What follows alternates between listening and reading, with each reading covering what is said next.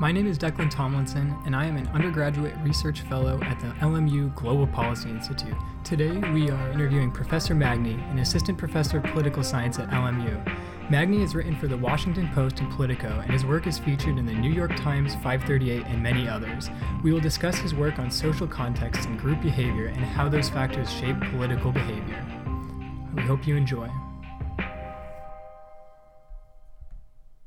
Thank you so much for joining us today. We at Global Policy Institute really appreciate you being here. I want to start off asking a question we're asking all of the LMU faculty, and that is, how did you find yourself at LMU? Like, how did you get here? Okay, well, thank you. First of all, thank you so much for having me. I'm very happy to be here. How did I find myself at LMU? I was strongly attracted by the fact that LMU is an institution that values both teaching and research, and I care about both of those aspects of my job, and so that was something that was from the beginning very interesting to me. And then as I found out more about LMU, I was very impressed by the strong commitment to social justice. It's something that is important to be. Much of my research focuses on minority groups, including immigrants, LGBTQ people.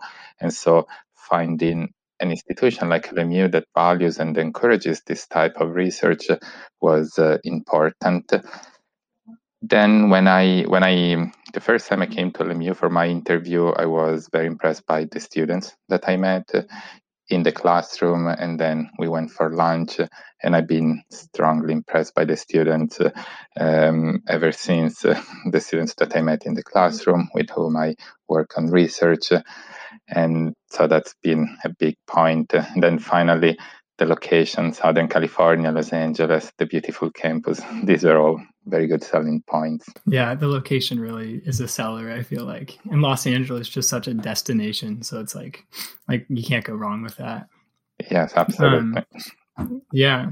So you talked about your research that you kind of do on minority groups and LGBTQ politics and immigrants. So your research kind of focuses a lot on like the social contexts and group identities that shape political behavior. I drew that from your website. So, and also you're a very prolific op-ed writer for the Washington Post on LGBTQ identities in politics. So can you share any insight onto that and any changes you have seen in the last presidential election, like with these issues? And also, is this like a uniquely US issue, or is this kind of a global issue with like these identities? Yes, so let me start with LGBTQ identities in politics. First, my research focuses mostly on LGBTQ politicians and political candidates, why they run for office, whether they face discrimination by voters, which voters are more likely to discriminate against them, or maybe which voters are more likely to support them over straight or cisgender candidates. And I analyze the reasons behind voter bias. And this is and I do this in a comparative perspective because this is an issue that is important not just in the United States, but in many countries around the world. We have seen an increase in the last 2 decades of openly gay, lesbian, and to some extent transgender politicians in office, not just in the Western world, but even in Asia, in Latin America. And LGBTQ rights are an especially important topic these days because on the one hand, we've seen in recent years a very rapid increase in support for LGBTQ rights in many places around the globe.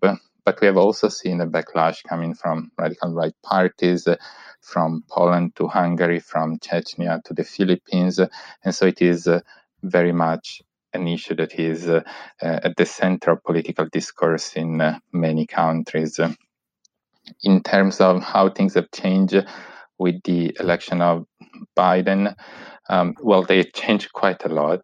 So today, yesterday, the Equality Act was introduced again in the House. There would be federal legislation prohibiting discrimination on the basis of sexual orientation and gender identity. And we have now a president who is personally committed to the promotion of the LGBTQ rights. Biden was one of the first politicians on the national stage to embrace same-sex marriage before President Obama did. And Biden has been quite vocal also with regard to trans rights. He once said that trans rights are civil rights. They're the civil rights issue of our time. So we have the White House that is fully on board. And then the other important change that followed the November election is that Democrats won the Senate up until last year. With the Republicans controlling the Senate, the Equality Act that had been passed in the House was never brought up for a vote by former Majority Leader Mitch McConnell. Now we have a Democratic majority that is strongly committed, so we can be more optimistic about this. Yeah, well, I didn't know that like Biden supported before Obama. I think that's like a fact that a lot of people would find surprising. So that's interesting. Yeah, well, no, I would say, he did it in a press interview, and supposedly Barack Obama didn't know that Biden would come out in support of same-sex marriage, and so then Obama was rushing to also expressing support for same-sex marriage. And with regard to trans rights, I think part of the reason that explain Biden's vocal support is his connection with Sarah McBride, who is the first openly trans state senator elected in U.S. history. She's from Delaware. She used to work for Beau Biden when Beau Biden was running in Delaware. That's when she met Joe Biden. They connected. And so the personal relationship with a young trans woman at the time arguably had an impact on Joe Biden and his view on transgender rights. Yeah.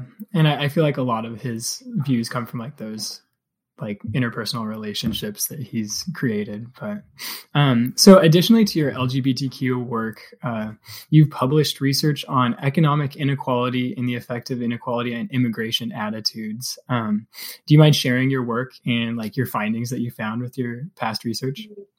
Yeah, absolutely. Well, as you said very well, part of my research looks at how economic inequality influences political attitudes and behavior. And specifically, I'm interested in exploring how economic inequality shapes social identities and intergroup relations, and specifically the relations between immigrants and native citizens. So what happens to public opinion on immigration when economic inequality grows in a country. And what my research finds is that economic inequality generates what I call selective solidarity. When economic inequality is high, people become more willing to support economic redistribution and welfare programs, but only if welfare programs and redistribution benefits native citizens. They're not willing to support programs that benefit immigrants. And so what we see is that under economic inequality, there is an increased gap between willingness to support immigrants and willingness to support native citizens. And what I find in my research is that this happens because economic inequality, on the one hand, convinces people that society is unfair. Society is not offering economic opportunity for people to improve their own situation. When inequality is high and the rich, think about the billionaires, the top 1%, they appear so distant that no matter how hard I work, I will never get there. I will never be Jeff Bezos, even if I'm working 80 hours a week. And so there is this idea that society is not offering people a way to climb the social ladder.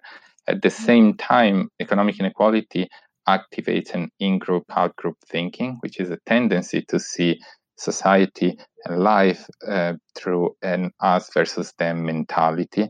And inequality does this by separating the rich from the rest, the political elite from ordinary people.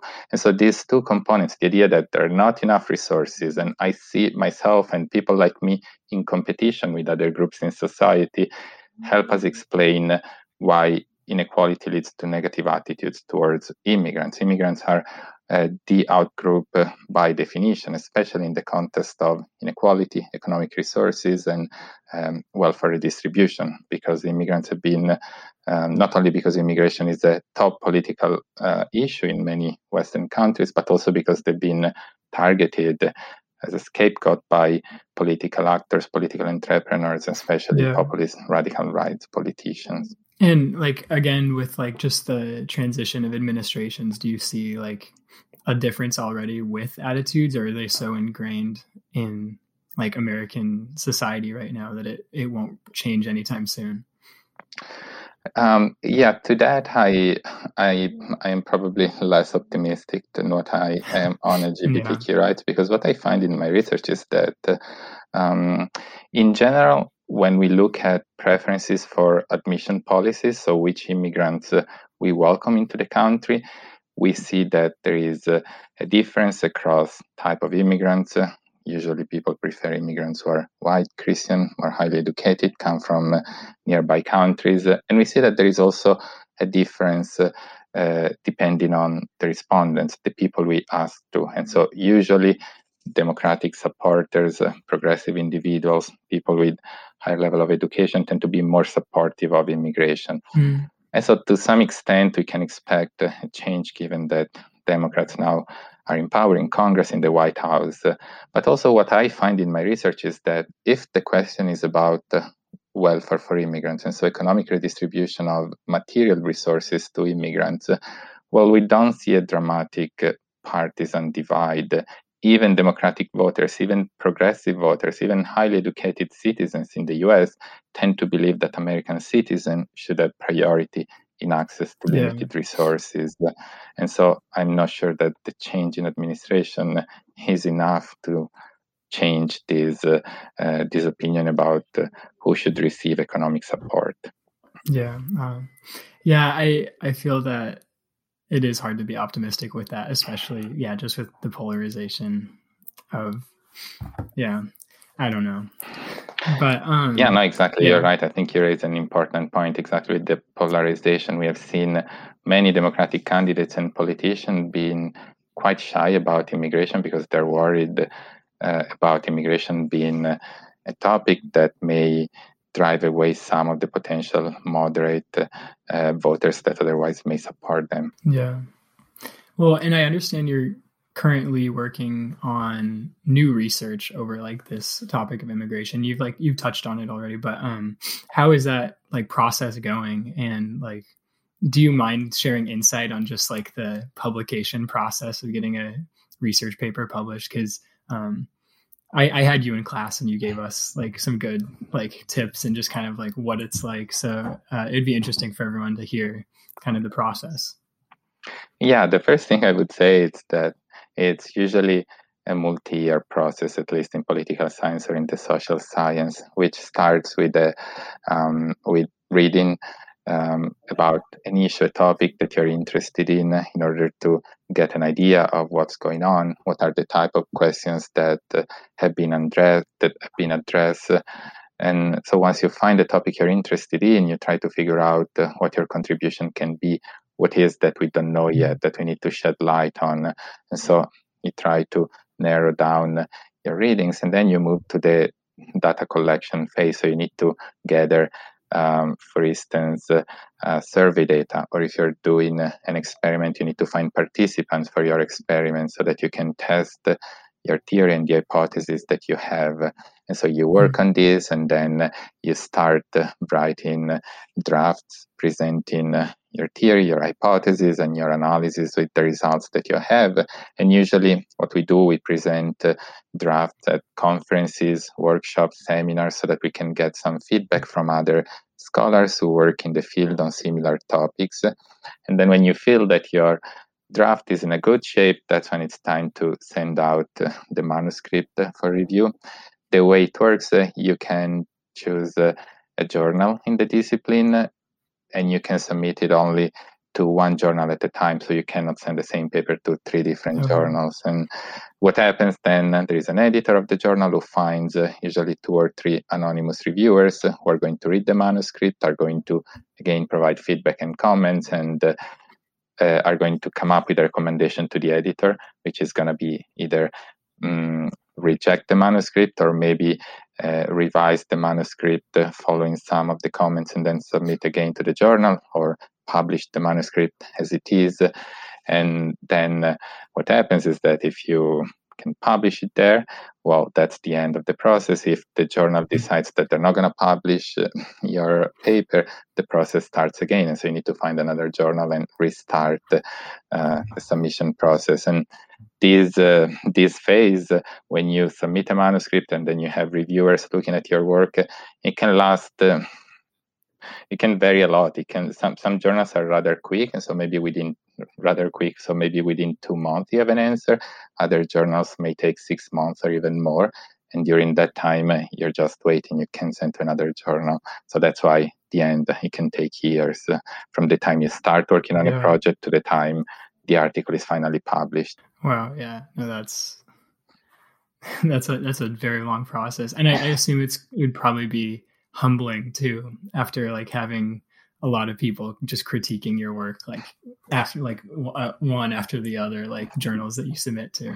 Exactly, especially because you realize pretty soon that when it's anonymous reviewers or critiquing your work, well, they don't hold back. So that's tough. But okay, so I have one last question, and it revolves around the class you teach, Politics of the Global Economy. This is a class that I took with you last semester, and I really enjoyed it. So thank you. It definitely covers all of these topics that you've talked about, with immigration attitudes and identity politics. Definitely play a role. I just want to ask, with the whole transition to the Biden administration, it seems that there's a new global political doctrine that's not the America First doctrine under the former president. How do you see this changing in the next term? And do you think it will revert back, or do you think maybe there's a little optimism in this topic? Well, I think the optimism is not misplaced. I think in this case, I think we can expect with the new Biden administration a return to a multilateral approach. So what we have seen during the Trump administration was what is sometimes called aggressive bilateralism, in which, as you said, the idea was America first, and the aggressive bilateralism was evident in some of the decisions, for instance, the trade war with China, or the decision to set aside mega regional trade agreement in the Pacific, in the Atlantic Ocean, that had been started previously by the Obama administration. We've seen also this bilateralism in the renegotiation of the NAFTA treatment, the North American Free Trade Agreement between the US, Canada, and Mexico. And so we have seen an administration that was more often than not willing to go alone and not very happy about working within international organization. With the Biden administration, I think we can expect a return to a multilateral approach, which is already evident in some of the early decision, for instance, rejoining the Paris Agreement on climate change, or we can think about the strengthened cooperation with the World Health Organization to fight the global pandemic. So that's one point. I think we can also expect a rebuilding of traditional alliances, especially with European partners that were set aside again by the Trump administration. And Europe has become quite mistrusting of the Trump administration over time. So this point is going to take time, especially because in the last few years, the European Union, when they couldn't count on the US always as a stable partner, they become more autonomous on the global stage, especially in their negotiation with China. And so it will take time to rebuild a strong partnership between the US and the European allies. And then more broadly, I think we could expect a more diplomatic approach, maybe less muscular approach. We have heard today or yesterday about the Biden administration offer to restart negotiation with Iran that had been interrupted by the Trump administration. So definitely, I think we can expect a stronger cooperation the global level, and specifically stronger partnership with traditional allies. Great, yeah. So it is optimistic. There's a sliver of optimism there. Yes. Yeah. Well, that's great. Thank you so much, Professor Magni, for joining us on the podcast today. I really enjoyed our discussion, and I hope to have you on in the future again and to discuss once your next work is published. Okay, well, thank you so much, Declan, for having me. I really enjoyed it, and I look forward to coming back. Cool. Thank you. Thank you. The LMU Global Policy Institute is an interdisciplinary think tank in Los Angeles that applies rigorous academic research to help solve global policy challenges. We thank you for joining us today and encourage you to stay connected through our social media channels @LMU GPI.